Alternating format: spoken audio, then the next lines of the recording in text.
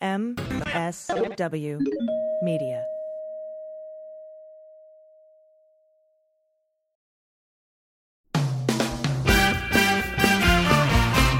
Season 4 of How We Win is here. For the past 4 years, we've been making history in critical elections all over the country. And last year, we made history again by expanding our majority in the Senate, eating election-denying Republicans in crucial state house races, and fighting back a non-existent red wave. But the MAGA Republicans who plotted and pardoned the attempted overthrow of our government now control the House, thanks to gerrymandered maps and repressive anti-voter laws. And the chaotic spectacle we've already seen shows us just how far they will go to seize power, dismantle our government, and take away our freedoms. So, the official podcast of The Persistence is back with Season 4. There's so much more important work ahead of us to fight for equity, justice, and our very democracy itself. We'll take you behind the lines and inside the rooms where it happens with strategy and inspiration from progressive changemakers all over the country. And we'll dig deep into the weekly news that matters most and what you can do about it with messaging and communications expert, co-founder of Way to Win, and our new co-host, Jennifer Fernandez-Ancona. So join Steve and I every Wednesday for your weekly dose of inspiration, action, and hope. I'm Steve Pearson. And I'm Jennifer Fernandez-Ancona. And this is How We Win.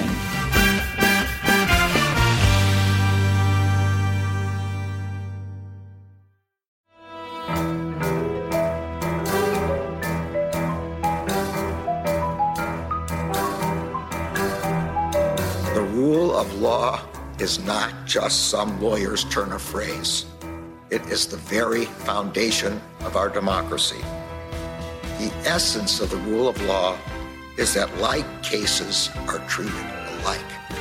That there not be one rule for Democrats and another for Republicans, one rule for the powerful, another for the powerless, one rule for the rich and another for the poor, or different rules depending upon one's race or ethnicity.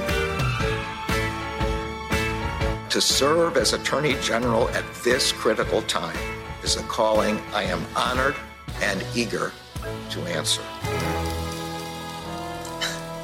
So yeah, now it's clean up on aisle 45 time. And for a long while yet, it is going to be clean up on aisle 45.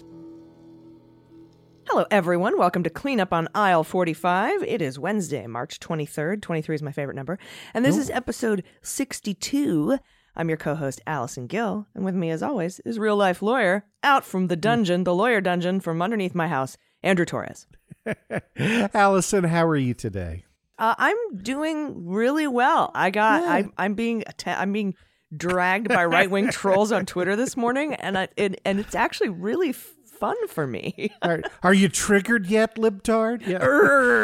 So is 23 your favorite number? Is that a Michael Jordan thing? Is that no? Although when I was living in Highland Park, which is a suburb of Chicago, we're just walking around the neighborhoods, going to Larry's Lizard Lounge after being in the military for the day, and there's a giant gate with a huge gold number 23 on it, and I'm like, whoa, what's this? And everyone looks at me like, you don't know who lives here? It's like 8 feet tall, gold 23 on the gates outside of Michael Jordan's house. But no, just an old, 5 is my favorite number. It's a balance thing. It's a justice thing. All right. So anyway. Well, that's I just needed to know. So, and with that in mind, I as always want to thank our new patrons. So big shout out, big thank you to Jack Arnett, Patricia Inslee, Niall Jones, Jackie Riley, Jake Moss, Jakob, Hypnosis Enthusiast. Hey, only use those powers for good, not evil. And Kayla L. Penny. And if you would like to join them, you can head over to patreon.com/aisle45pod. That's AISLE 45POD. And sign up for as little as $1 an episode. And now, on with the show. So, Allison, if you interacted with humans over the weekend, you probably heard the story of Leah Thomas. And I say heard because, let's face it, the odds that you were watching the NCAA Women's 500-meter freestyle swimming championships are just about zero, and are definitely zero if you're complaining about them. So because trans folks are the Republican Party's punching bag right now, if you've heard about this story, chances are you've heard it in the viral form crafted by Fox News, only, with more slurs. So that story is, and this is what we are debunking, a man who couldn't hack it in men's swimming declared himself to be a woman, just like Mike Huckabee said, and shattered every known record because, trans women are really men, the end. I don't know about shattering every record. And I'm sure we'll talk about that, but it should not surprise you to learn that no part of that entire bullshit story is true. Lia Thomas won the 500 freestyle at Women's Swimming and Diving NCAA Championships, becoming the first known transgender athlete to win an NCAA championship title. Her time, 4 minutes, 33.24 seconds, did not shatter any records. In fact, although 27 different swimming records were broken at the NCAA Championships this year, 27 different swimming records, Lia did not break a single one of them. Not an American, U.S. Open, NCAA meet, or even a pool record. So, and just to pile on here, and again, celebrate the accomplishment. She is way better at this than you or I. Lia's time of 4:33.24, it's not even in the top 50 in this country of all-time fastest swims in the 500-meter freestyle, right? It would not have won the event at 6 of the last 9 years of competition. And in some of those years, it wouldn't even have been enough to finish second, right? To continue to put it in context, one of Lia's competitors, Brooke Ford, finished fourth in the race this weekend, had an off day. Had Brooke placed with her best historical time, that's 4:31.34, she would have beat Lia by 1.9 seconds or more than the margin of victory of 1.75 seconds that Lia won this event for. Well, she actually won by about 400,000 seconds, but we only need 11,780. So Lia isn't destroying women's records, okay? The other half of that slur just isn't true either, that Lia was some sort of walk-on or just wasn't very good before her transition. Some have even attached a number to it, claiming she was 462nd when on the men's team and now first. That 462nd ranking, as far as anyone can tell, is just made up. Yeah. According to U.S. Swimming, Lia's official rankings were 12th in the 1,000-yard men's freestyle in 2018 and 12th in the same event in 2019. 12, 462. Yeah. In other words, Lia was a standout athlete prior to her transition.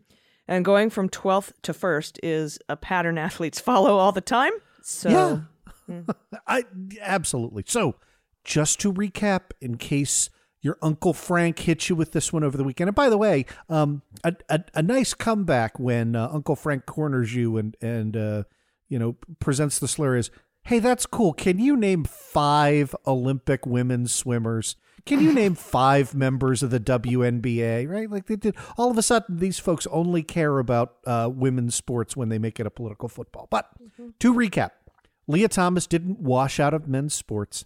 She didn't pretend to be a girl and then shatter all known records. She was a world-class athlete pre-transition. She is a world-class athlete now. And trans women aren't dominating women's sports, despite the fact that trans women have been allowed to compete in the women's Olympic category since 2004.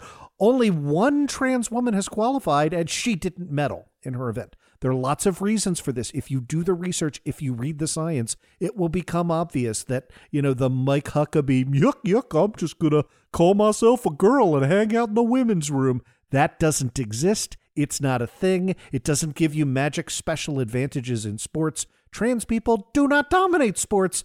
Cis people dominate sports. Yes, very well said, my friend. Thank you.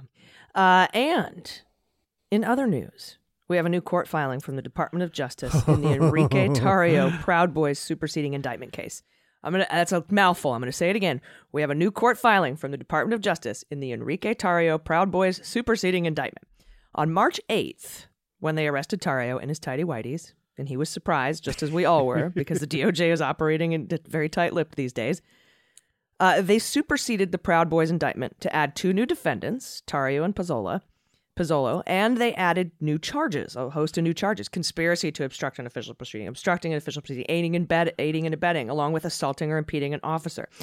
So, Andrew, what generally when I'm trying to find out the purpose of a filing, I read the title. What was the purpose of this filing?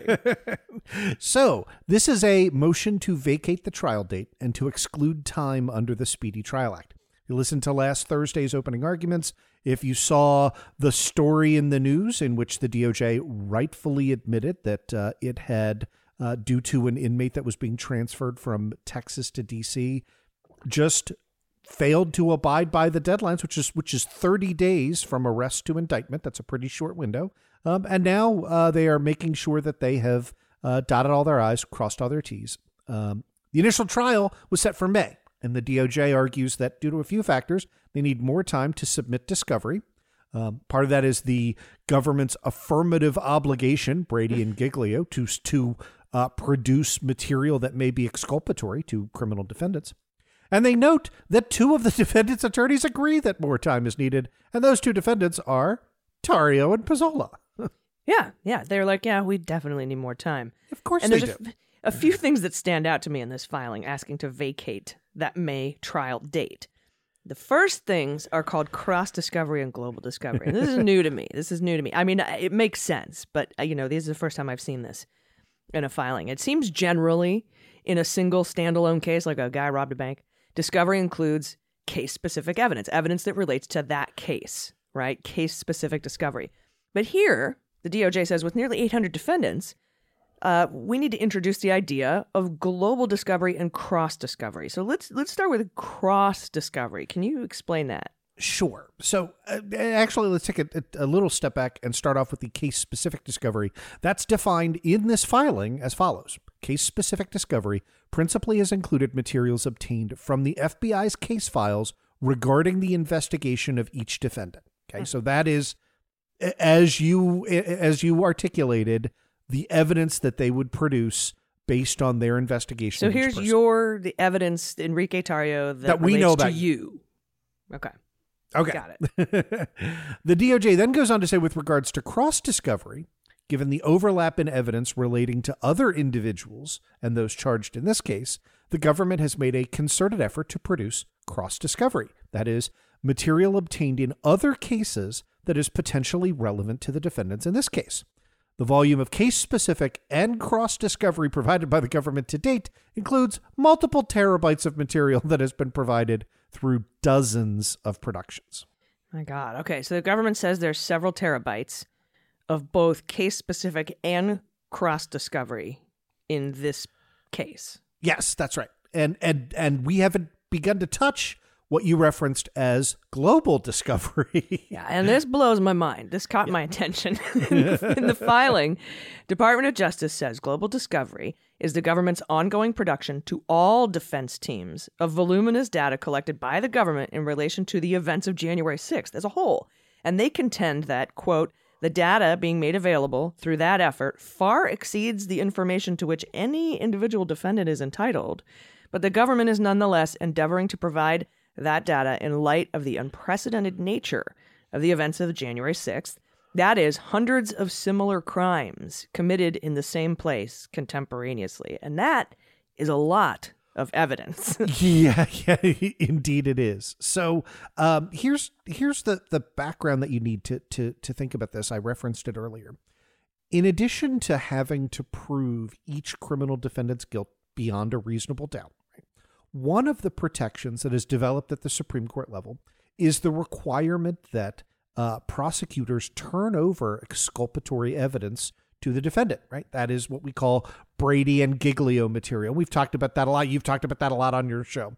And so you want to err on the side of overproduction, right? And again, I've mentioned this before. Not a criminal lawyer. Every prosecutor with whom I have ever dealt has had pretty expansive standards for what counts as Brady material, and sort of will agonize over, well, yeah, this is something you could use to impeach one of our witnesses, so therefore we're going to produce it to you right now. So that informs what is spelled out in the filing, which is, to date, these materials, that means the global discovery material. So to kind of put those two pieces together, if something is possibly Brady material for one of the January 6th insurrectionists, it's likely Brady material for the rest of them, right?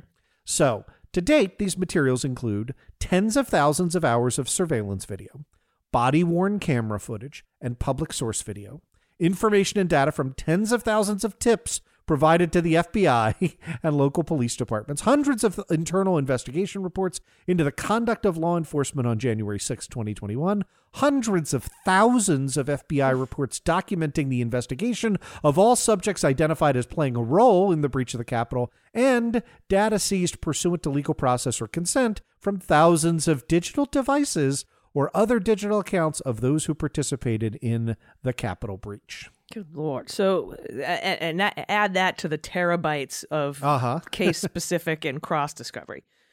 So why does the government feel it necessary to provide all the global evidence to every defendant when it indicates that it actually exceeds the information to which any single defendant is entitled? And I think you kind of touched on this a second ago. Yeah, I've been previewing this as we've been talking about it. So here's what the DOJ says, and they're not entirely explaining everything. So they cite the unprecedented nature of the events of 1/6, and that each defendant is in a better position to determine which evidence is material to their defense. So kind of the better to have and not need than need and not have. The reality is, if you fail to provide Brady material that is exculpatory, that's basis for overturning the conviction on appeal. Yeah, your case could be cooked, right? If you give them too much, then the worst that's happened is you have given away something that they might not otherwise have known, and you've made it easier to represent these defendants at trial. Given that these trials are going to be slam dunk affairs, that the evidence is just crystal clear, it's not surprising that that's the approach that the DOJ is going to take here. They're like, so there's no downside to over providing here, because there's a little bit of a downside. You get to reveal some of your strategy, and it would not surprise me if you heard me pause and giggle a little bit over the documents, including electronic documents of those who participated in the Capitol breach. Right, that is cooperating witnesses. Might there be a value towards letting Oathkeeper number 7 know that, oh, by the way, Stuart Rhodes has given us this, this, and this, and here's where, he calls you codename Aquaman, the dumbest, person on my team or whatever, right? Like that there can be strategic value in that as well. It seems to me. So, interesting. I think that's really interesting, because, that's sort of, to me, indicates a little bit of confidence, a little bit of swagger on the part of the DOJ. Like, you should have at it. You're better equipped to look through this evidence and know what's relevant to your stupid case. Something else that stood out to me in this filing is the mention of additional evidence that the Department of Justice obtained on March 8th. They said that's when Tarrio was being arrested in his undies. They said it executed several other simultaneous search warrants. We know about 2, Stewart and Bertino, but it says several. That sounds like more than 2. But several other simultaneous search warrants, and they need time, about 60 to 90 days, even though they don't know the nature and the volume yet. They're spitballing 60 to 90 days to review all that material at the FBI as it pertains to the most recent second superseding indictment, the one that came out on March 8th. Now, and that's the one that added Tarrio and Pizzola and the handful of new charges I went over in the beginning. Right. But then there's a section in this filing called Third Superseding Indictment. And it says, quote, as explained above, the government continues to investigate and identify evidence relevant to the 6 defendants charged in the second superseding indictment. And the government anticipates that, based in part on evidence seized on March 8th, 2022, it may seek to charge several additional defendants and or seek to add new charges. The government expects that any such superseding indictment would issue prior to May 20th of 2022. And close quote. That's the entire section of third superseding indictment. The reason that section stood out to me is because that's what happened with the Oath Keepers and Stewart Rhodes. They superseded their obstruction and official proceeding charges with seditious conspiracy and added a defendant with that filing. And I'm wondering if that could happen here. It absolutely could. I think your radar is dead on when it comes to this. And remember, the seditious conspiracy statute requires the use of force. Yeah, and they have definitely, in their Tarrio filings, been talking about the force that was used, repeatedly, by saying that even though Tarrio was not present, he still commanded the MOSD and told people they were going to storm the Capitol. And then while it was happening, said, stay there, sit in, and then bragged about it afterwards, saying, we did it. This was us. Make no mistake. We did this, right? Like, wow, thanks for that evidence. Not to mention the repeated descriptions of Dominic Pizzolo, who was just added to the second superseding indictment. He was the first to break through a window at the Capitol. That seems like force to me, or at least it seems like the DOJ is indicating that that force was used here. Now, here's a question for you. If they're going to include Donald in this eventually, this conspiracy we've talked about, conspiracy to defraud the United States, conspiracy to obstruct an official proceeding or obstructing an official proceeding, Donald, who was also not present at the Capitol that day, who was also not president at the Capitol that day, who was not present at the Capitol that day, would the DOJ want to have all of this evidence reviewed to deliver as part of that global discovery in his case as well? And I know I'm speculating. I'm way out in front of my skis here. And I'm not saying he'll be charged in this third superseding indictment. That third superseding indictment to me sounds like another rung up, but not to include. But I'm wondering if that's the kind of information they would want to have to meet their discovery obligations. And it might explain, what's taking so long to charge the tippy top of the conspiracy. I think they have to get all the stuff together first.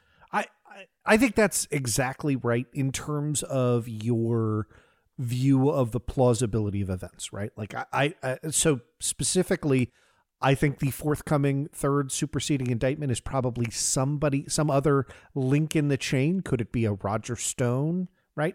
I don't know. It could just be as low as just Bertino and Stewart. These other several people that had raids conducted and executed search warrants on their homes. It could just include them and wrap everybody up in some sort of seditious conspiracy or just a superseding indictment for the charges that currently stand. Yeah, but it could go higher up too. It could, and look, we are carefully watching this to ensure and to keep the pressure on at DOJ that they go up the chain as far as possible. Remember, AG Merrick Garland has said on multiple occasions, and again, this is not just his policy, this is the way in which prosecutors operate, right? That you charge the overt crimes first, right? And then you kind of backfill to charge the conspiracy charges, right? Because it's easier to prove the overt crimes than the conspiracy crimes. Yeah, and you need to have all that discovery available under the Speedy Trial Act to get it all to them before you supersede with obstructing an official proceeding or seditious conspiracy. Yeah, you absolutely anticipated the second half of my answer there. Oh, no. That's like people who step on my punchlines. I step on your legal.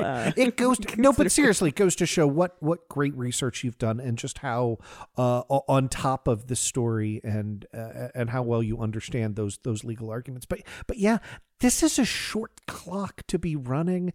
It's a short clock to run in an ordinary case, let alone one where you have hundreds of defendants, right? Like, this is a massive, complex web, right? So, yes, it is my view. I think you are exactly correct that what DOJ is waiting to do is to get all of the evidence in so that they can charge the Proud Boys leaders, Oath Keepers leaders, Aquaman, whatever. And the reason that they were able to initially charge those defendants earlier is because they singled out the folks who were there actually trespassing, right? So it would stand to reason that if you want to drag in the folks who were not there, you need to gather additional evidence. That makes total sense to me. That's not the kind of thing you can rush through a grand jury. If all of a sudden you realize you're 27 days out from arrest and you don't have an indictment handed back yet, right? Which that happens. So. Yeah. Plus, if you can't get the terabytes of discovery out in 30 days, you could run afoul of the Speedy Trial Act. So that's where the whole, what's taking so long? Well, terabytes and terabytes and terabytes, hundreds of thousands of FBI reports, like thousands of tips. Like, it's a lot. And they had to have all that stuff together and be able to hand it over in 30 days because of rules that protect criminal defendants' rights. Now, it seems if they intended to file a third superseding indictment by May 20th, that if and when the time comes to make a charging decision on Trump, they will likely have and will want to have all of the evidence gathered and reviewed for quick global discovery and cross discovery, pursuant to that Speedy Trial Act. So that's sort of kind of what, when we talk about building a case from the ground up, that seems to be clearly what's going on here. I think that's exactly right. And we've said this all along. If they're going to charge Trump, and that's what we're waiting for. That's a thing that you don't want to get wrong. So yeah. I agree with you. Do you think the judge will grant this continuance since it's not just the government asking for? I mean, I think that they would do it just for the government asking, but we have Tarrio and Pizzola who also want more time. Yeah, I think that's right. Look, the counter argument would be, hey, I have a Sixth Amendment right to a speedy trial, and the government is overwhelming us. They're dumping terabytes of information that we have to sort through, and it's not fair. And there are don't do a coup then. Yeah, well, I just want to give voice. I want to steel bot the other side as much as I can. Yeah. And give voice to. There is an argument not to grant the continuance, but that argument is, I think, one that's really hard to make here because of the facts that you've described. And I don't think anybody thinks that the government is moving in a fashion so as to make it, so as to overwhelm these, poor defense attorneys who were defending insurrectionists with too much information to slow them down. And I suppose just doesn't seem plausible. I suppose it's like they're giving it in categories too. Here's your case specific shit, and then here's some cross shit, and then with the other 6 guys that you fucked around with, and then here by the way, here's a global trove if you want to go through this for more exculpatory evidence that you won't find any. Good luck, but they might. Who knows? But here it is. So I feel like the way that they're presenting their discovery gives the defendants more, as they said in the filing, exceeding what they actually have a right to see. And I think that is kind of buttoning it up from the back end, so to speak. That's right. And let me add that if I, again, not a criminal defense lawyer, but as a lawyer who has prepared for trial on multiple occasions, having agreed upon authenticated documents produced by opposing counsel helps you when you are setting up your pretrial motions, and certainly helps you prepare for trial, because you can both agree that, this body cam footage is authentic, right? Mm-hmm. Well, that if I then have a particular piece of exculpatory evidence that is shot from the same angle, let's say, as the body cam, somebody else's had their cell phone on, right? Then I can now juxtapose the body cam footage that the government has introduced and produced and says, yep, this is legit. And now I can show my own footage, have it match up frame for frame, and then show that extra part. And that would be, I think, really persuasive to a jury. Again, I have no idea if any of that evidence exists or not. I'm just thinking about it from a practitioner standpoint that, you have reasons to want the government to do this as well. Yeah, and there was a little bit of a roadblock for criminal defendants who were hoping that there was some bit of glowing exculpatory information for the fact that perhaps Mike Pence wasn't there, wasn't in the Capitol complex during the attack, because this is the Couey Griffin case, right? That New Mexico cowboy. Yeah. And his defense was, hey, the Secret Service whisked Pence away to far away, and if there's no head of state on the Capitol grounds, it's no longer restricted space, so I can't have been trespassing. So they brought up a U.S. Secret Service person and said, yeah, no, we took him to a garage under the Senate side. He was at a loading dock.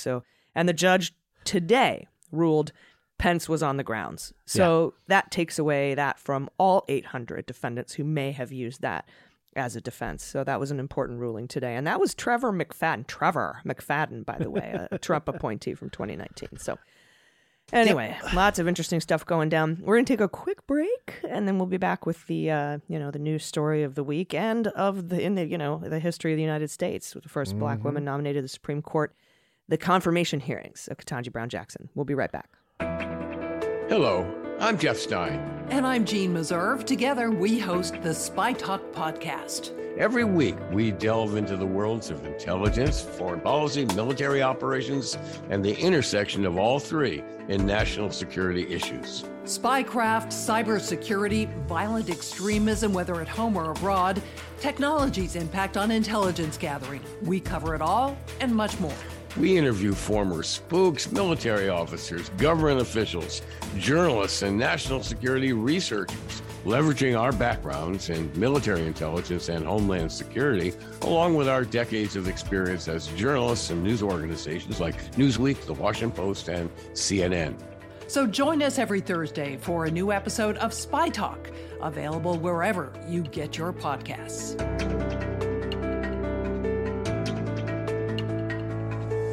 All right, welcome back. Our final story today. Supreme Court confirmation hearings for Judge Ketanji Brown Jackson began in the Senate Judiciary Committee on Monday, March 21st, and surprise, surprise, it's already ugly. Ugh. The two main lines of attack that the Republicans are teeing up are that, one, Judge Jackson's work as a public defender, and in particular defending detainees at Guantanamo Bay, in an amicus brief, by the way, and two, and I can't believe I'm saying this to an actual human being, the QAnon charge that she is a secret pedophile. So, ugly. And by the way, I mean, this is an illustration of the total war that Republicans have declared on this country, right? This fight means nothing to them. This does not jeopardize in any way the activist right-wing mission of their Supreme Court. It replaces one liberal justice on the Supreme Court with another.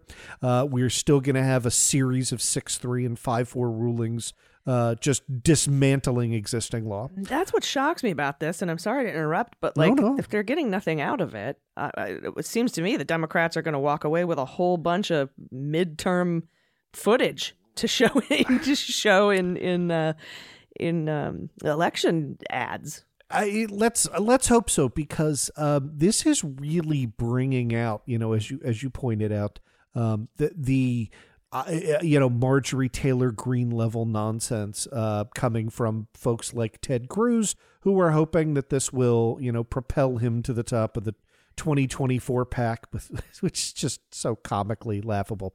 I want, before we get to the QAnon stuff, let's talk a little bit about the significance of being a public defender.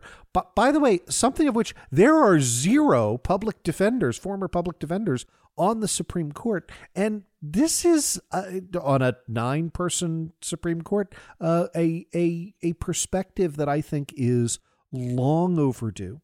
And I will tell you, you heard me in the B segment as, somebody who is very pro-defendant in criminal justice cases. You've heard me defend the ethics of prosecutors, which I think is correct. You've heard me say that very, very fine lawyers go and spend time as prosecutors and, again, then can still go out and work for justice. That's also correct. I want to say that because the flip side is true, right? That is, non-Trump supporting, non-idiot Republicans who are conservatives, who are lawyers, will tell you, if you sit in a room with them, even if they are, as hardline on crime as you possibly can get, will tell you public defenders do a valuable and underappreciated and under-resourced job. And constitutionally required job. Constitutionally mandated, right?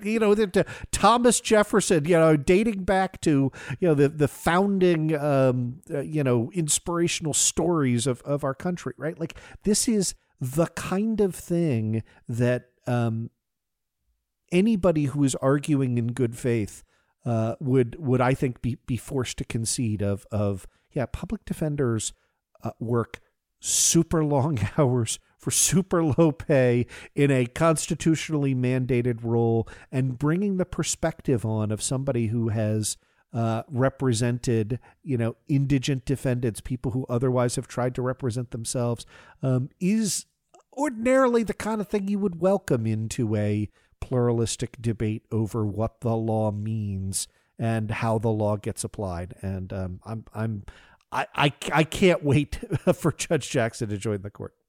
Yeah, me neither. And I was particularly, I don't know the adjective to use here, but we'll just talk about Lindsey Graham's line of questioning.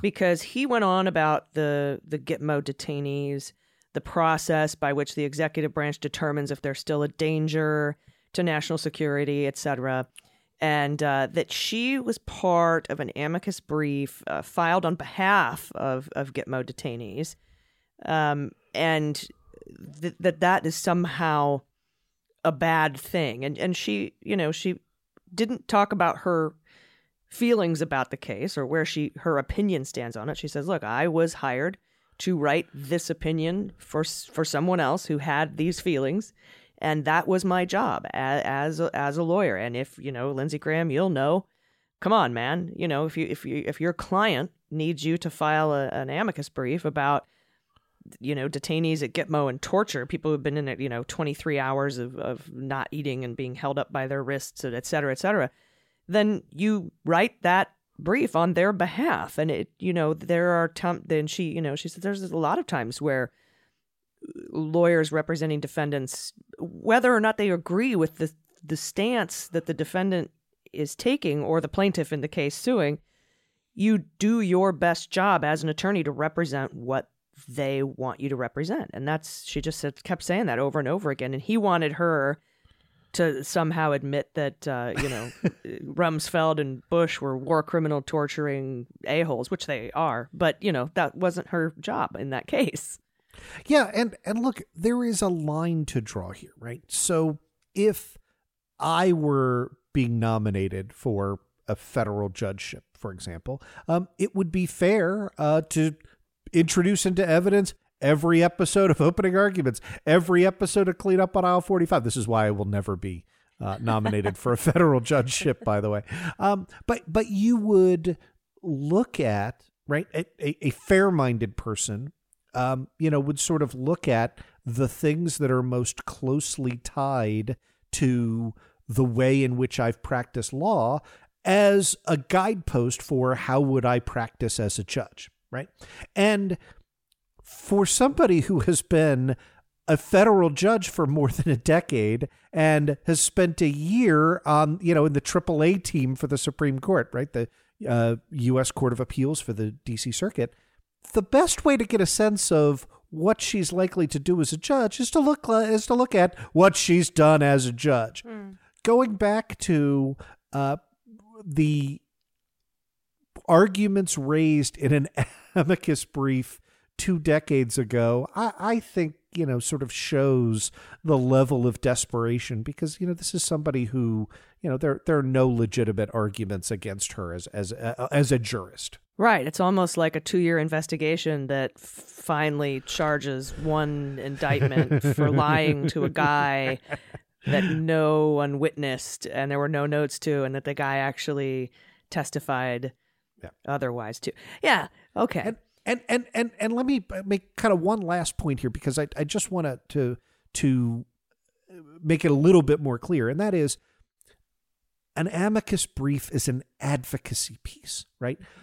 A judge's ruling and opinion is a neutral statement of what happened, right, and what the law is. When you write an amicus brief, you are supposed to use the strongest legally defensible language that you can. That's your job as a lawyer, right? That's what the whole zealous advocacy means. So it isn't so much, I just wanted to make sure that our listeners got it clear. It's not so much that like, you're a lawyer, you're a hired gun, you can write whatever the hell you want, right? It is rather that on behalf of her client, she was required to make the strongest arguments possible, and saying, yeah, I think torture could be an international war crime is very different, which, should not be a controversial opinion, but apparently is in the Republican Party in 2022.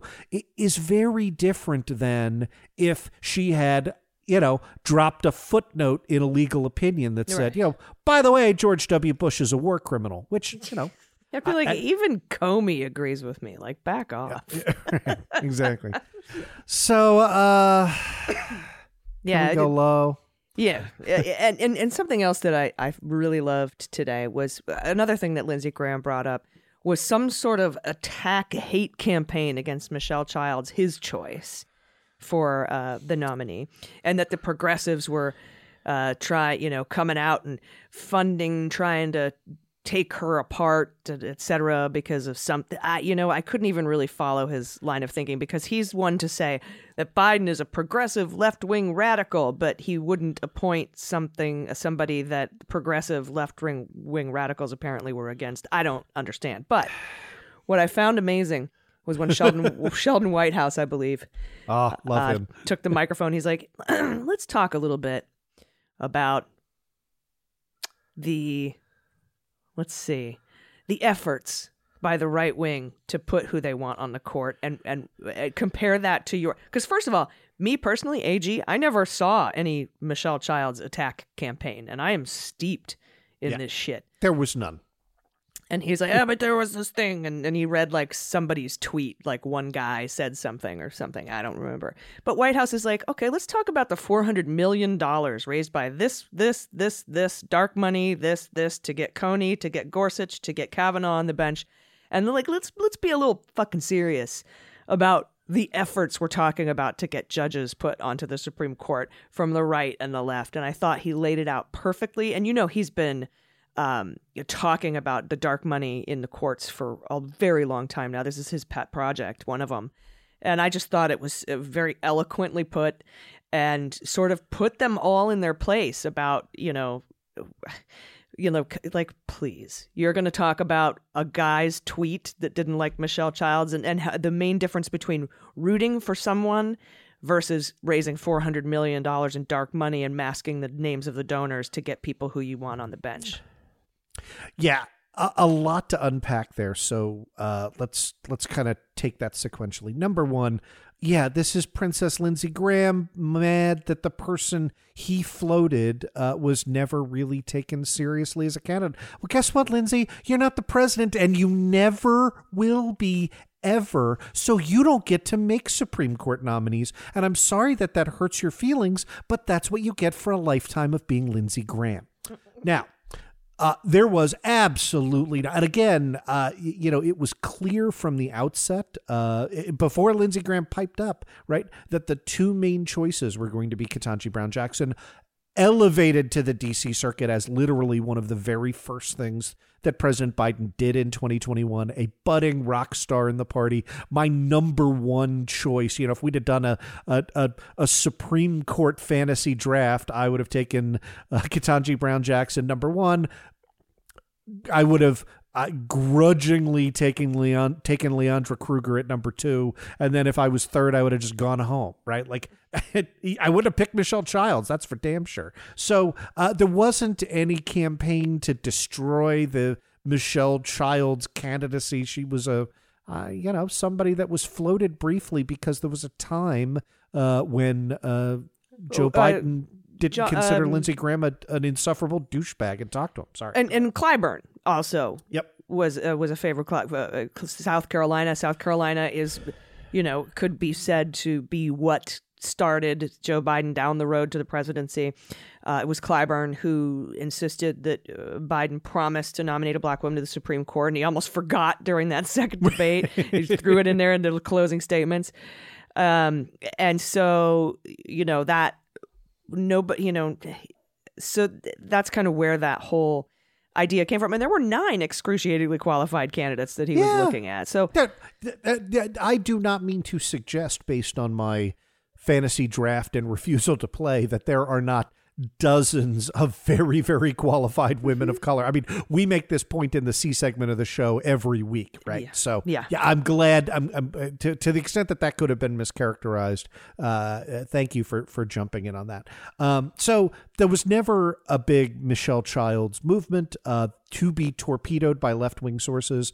And as you point out, this is the way Supreme Court nominees go now because of the efforts of the right wing, by the way, and that is that there is going to be a massive public expenditure by attack groups funded by your usual Koch brothers right wing sources. And to do that, as we've covered on this show on multiple occasions, that means you got to gear up for that fight and you have to raise money in support of your nominee. And so the same left wing quote sources that are backing Judge Jackson right now would be backing Judge Childs if she were the nominee. 100%. Absolutely, 100%. It's just clear that this, and I don't think that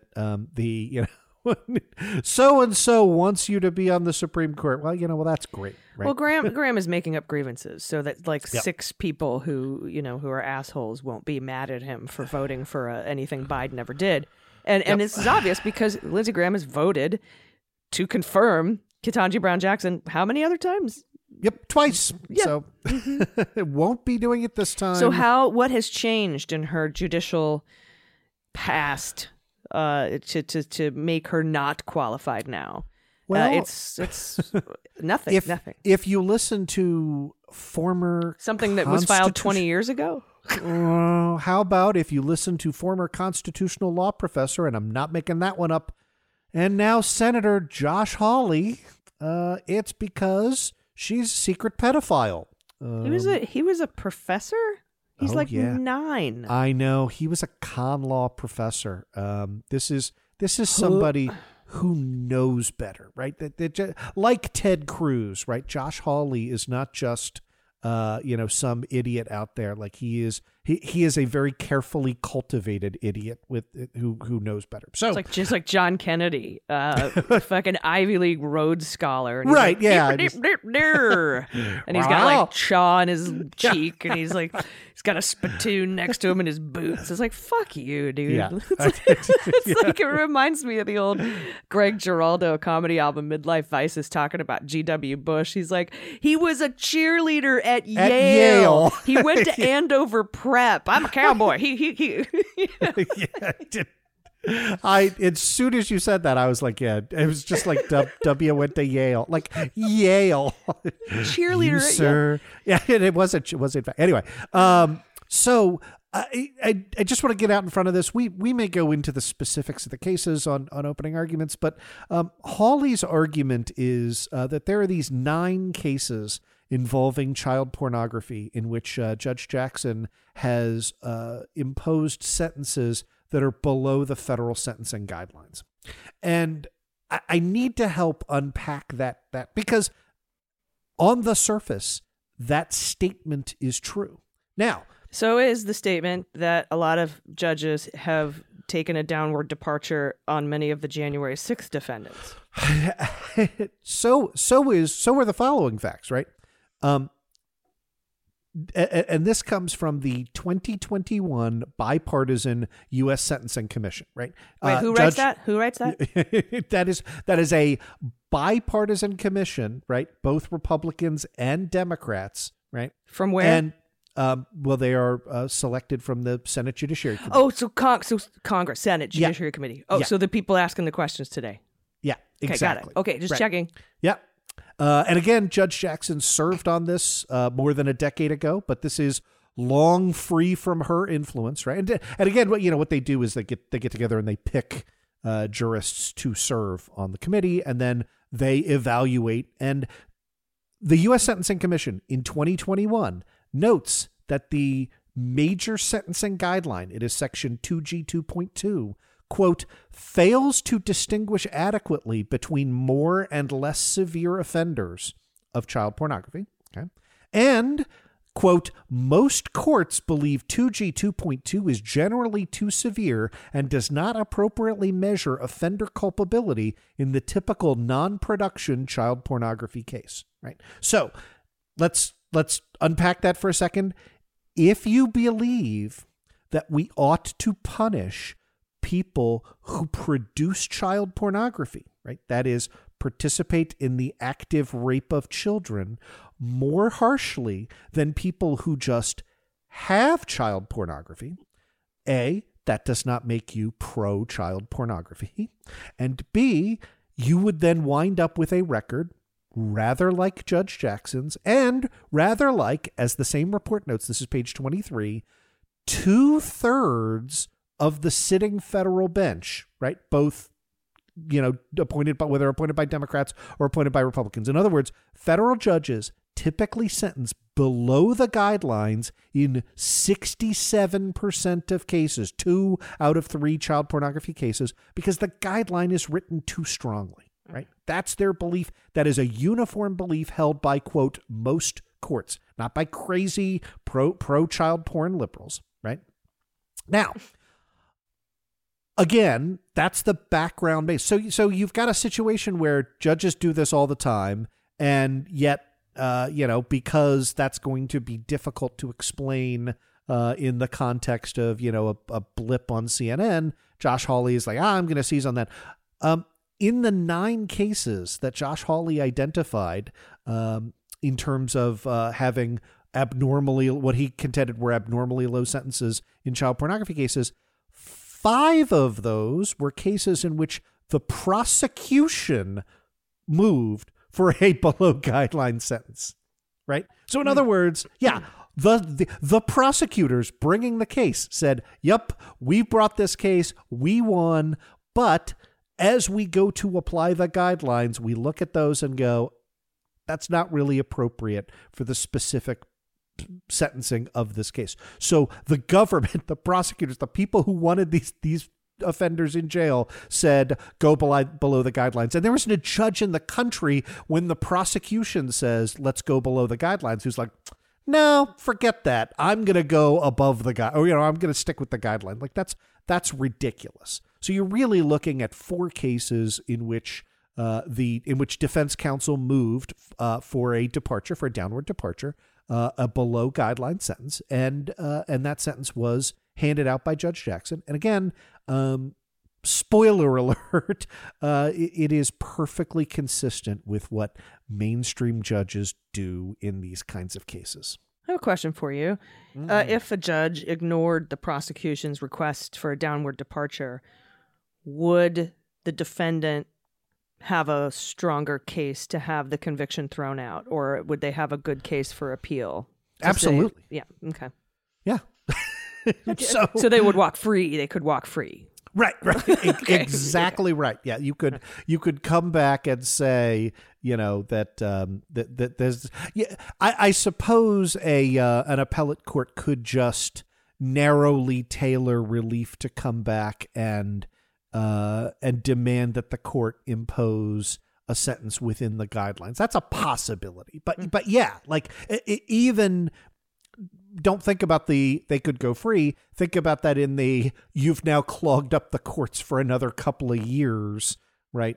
And you don't want to do that. So this is nonsense, and it's truly disturbing because we know where it comes from, right? It is linked to the QAnon belief that Democrats grind up the skulls of babies after they've raped them to eat the adrenochrome to hold back the reptile lizards. It's gonna and this is going to feed that conspiracy of 100% deep state on the bench, and they're all they love pedophilia and pizza basements and etc. Yep, that's exactly right. Gross. All right. Well, I am. The hearings are actually taking place right now behind me in my living room, and I got up to record from watching them today, and we will go back to watching them, I'm sure, as soon as we're done here. And stomach as much as I can when the Republicans are doing it, because Lindsey Graham was like, let's make sure this isn't a circus. And then he turns it into a fucking circus. Yeah. You ought to not be wearing floppy red shoes and have a squeezable nose when you say that. Yeah. Mm-hmm. Yeah. And one of those little horns. Huh? I will continue to watch, but it is infuriating, especially, I think everyone can understand. Everyone who's been watching the hearings, I think, knows what we're talking about. But I will continue to watch them. And remember, we record this. This is actually a special week. We're recording it Tuesday morning for release Wednesday, which is when you're hearing it now. Patrons get it a little bit early, I think, and ad-free. So if you want to become a patron, again, for $1 an episode, as little as, you can add more if you want. You can do that at patreon.com/aisle45pod. And that is the show for today, because, the Ketanji Brown Jackson is the comings and going section, and she's probably going to be for the next week or two. So. I think that's right. And look, none of this is going to keep Ketanji Brown Jackson off the Supreme Court. No, and that's why I don't understand why the Republicans are doing this, other than to just rile up red meat for their base, because they're trying out to run for president in 2024. Perpetual outrage machine. Yep. Yeah, but I'm triggered. Okay. Okay. Be right back. Got to make a meme about something you said 5 years ago. And then something I said last week, and I just retweeted it like, I'm proud of these 2 tweets. Thanks, you guys. For giving me a little bit of a little voice on the other side of people who might not generally listen to what we have to say. But thank you for listening, Andrew. It's been great to see you. I will see you next week, my friend, and I'm sure we'll talk between now and then, because I'm super excited to see what happens with the 111 emails that are being reviewed in camera by Judge Clark in the John Eastman Chapman University case. And did you see that additional brief that Chapman University filed? Like, hey, we got guys from 2000, 2001 who said it's different from when he was working for Bush here. And I saw this was a big, Andrew was wrong. I mean, I thought the judge had sort of had enough of Eastman's shenanigans. And when he petitioned to, review fewer documents, the court would be like, what are you doing, bro? But nope. The court said, yeah, go ahead. Met him take halfway. Your time. And then a day later, John Eastman is gallivanting around to some, bonehead Stop the Steal conference. That's what I thought was the most amazing. Like, hey, I have a life, Judge. So I can't review 1,500 a day. I can do 750. Burgeoning law practice, yeah. I can do 750, and the judge is like, all right, 1,000. And instead of 750 in another month, you can have 1,000 a day in another 2 weeks. Personally, I think he's like, well, you know what, whatever. I've read these emails. You're in a lot of fucking deep shit, dude. But we'll see what that ruling is when it comes out, because the judge promised to tell us how many emails were going to get handed over, which ones didn't fall under attorney-client or work product privilege, and I think why, why not as well. Yeah, this is going to be very, very. I'm excited about that. I think it's going to be the way that we want it to be. 2 votes, crossed fingers, and let's stay in touch, Alice. We will. Everybody, thanks so much for listening to Clean Up on Aisle 45. I've been Allison Gill. I'm Andrew Torres. We'll see you next week. Bye-bye. Clean Up on Aisle 45 is written, researched, and produced by Allison Gill and Andrew Torres, with editing by Molly Hockey. Our art and logo design are by Joelle Reeder and Moxie Design Studios, and our music is composed and performed by Adam Orr. Clean Up on Aisle 45 is a proud member of the MSW Media Network, a collection of creator-owned podcasts dedicated to news, politics, and justice. For more information, visit mswmedia.com.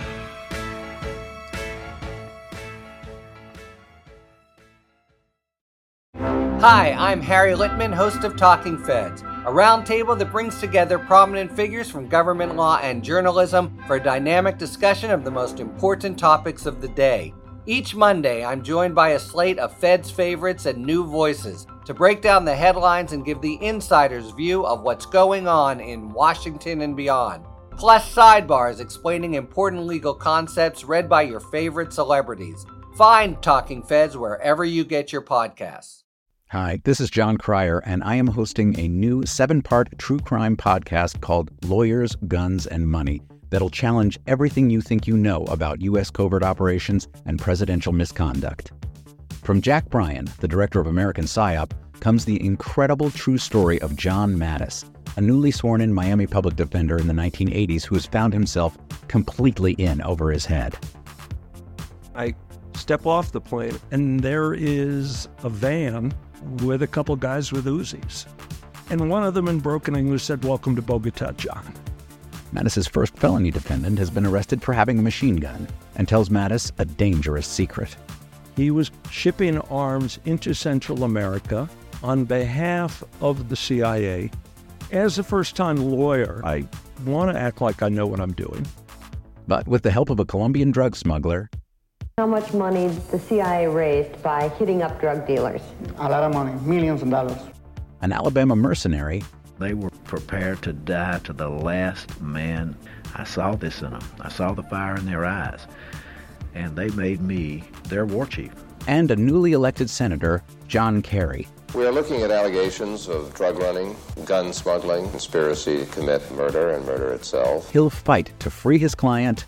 The judge said, "Show me in a courtroom how we were at war." Expose an illegal war being run by the White House. I mean, I wanted him involved, but I didn't want to be on record as doing it. And somehow stay alive in the process. I just escaped a kidnapping by the CIA in Costa Rica. This is Lawyers, Guns, and Money. So you have a man in an Armani suit standing on the bow of a boat with a rocket launcher and says, "If I lose sight of you, I will launch. You will be vaporized." Available everywhere starting October 29th, or get it ad-free and early starting October 22nd at lawyersgunsandmoney.supercast.com. There you'll find bonus episodes along with exclusive content. Subscribe now.